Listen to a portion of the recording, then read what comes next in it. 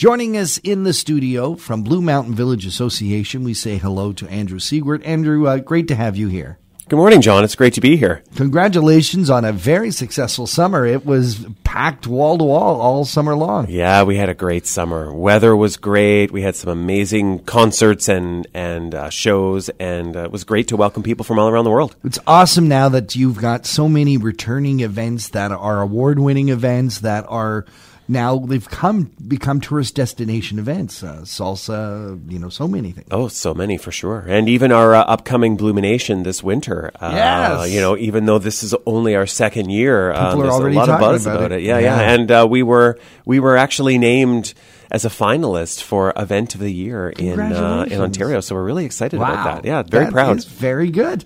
Let's talk a little bit broader. The one thing I really appreciate what Blue Mountain Village does is you not only look at how are we gonna fill the village and make sure that the businesses that operate there do well. That's your primary concern, let's be honest.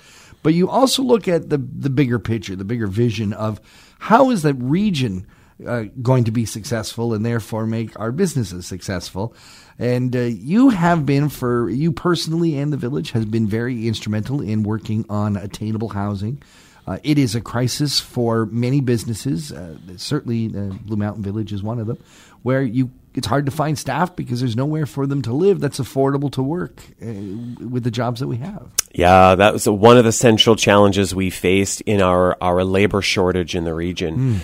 We formed a task force a few years ago now. I can't believe it's been ongoing for so long, but we identified at that point in time that the labor crunch was very severe. And as a result, we formed a regional task force of economic development leaders, of business leaders, the local college here in Collingwood, our labor data partners, etc. And, we sort of focused on three areas that really needed attention. One was on expanding transit and access to employment and labor mobility. The second one was ensuring that we can have local programming to support our tourism sector. Right. And then, of course, the attainable housing and understanding that was a real need. And, many years later, we've been tracking data, and the needs are actually getting more acute. Wow. So we work with a partner, the Four Counties Labour Board, which represents Bruce, Grey, Huron, and Perth counties, and they just came out with some interesting data that shows that region, which is, our region at Blue, and, next door is Simcoe, has the tightest labor pool in the province. Wow. So, when we talk about why the labor shortage is such a challenge, we here are literally in the tightest labor market in the province, which means that these three priorities have been really important for us to get ahead of. And the good news is we've been making strides on all three areas. Let's talk about that. As you said, you've been working on this for quite some time, and it is nice to know that, although the problems are gone, there is a light at the end of the tunnel. Let's take a look at transportation. Some really powerful things have happened regionally. Certainly, Simcoe County stepping up to increase travel from Barrie to here, which then links to what we're doing here with Blue. Exactly. Great County has a transit project on the books, and they're just getting started with that. And the objective is to get a link from Owen Sound right down into the Collingwood system.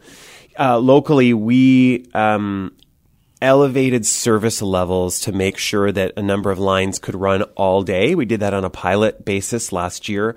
It was very successful, and that pilot process was made permanent. So I'll give you an example. The Blue Mountain link between Collingwood and Blue Mountain Village, ridership grew by 70%. Just by increasing the hours of service. Exactly. If you build it, it meets the need, it gets used. And so, and there's a number of statistics alongside that project which show the success rate in Collingwood and through Wasaga Beach. So that's great. That means less cars on the road, less parking being taken, more labor mobility, and environmentally, it's great.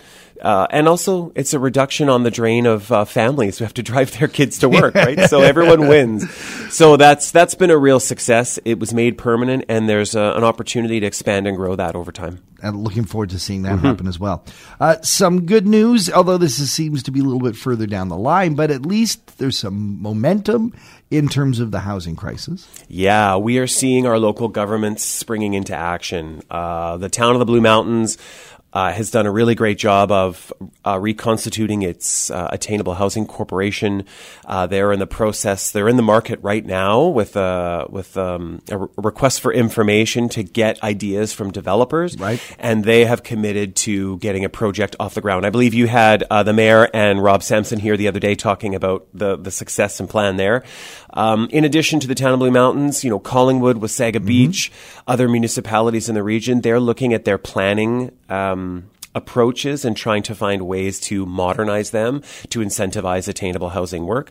Now, those projects can take time, but there appears to be commitment on that, and that's moving forward. Yeah, as well. they've and that interview, by the way, is posted online at pgm.com. But they've named locations that they have, so it's moving. Yeah. There's parcels of land identified. They're speaking with local development community, local landowners, businesses.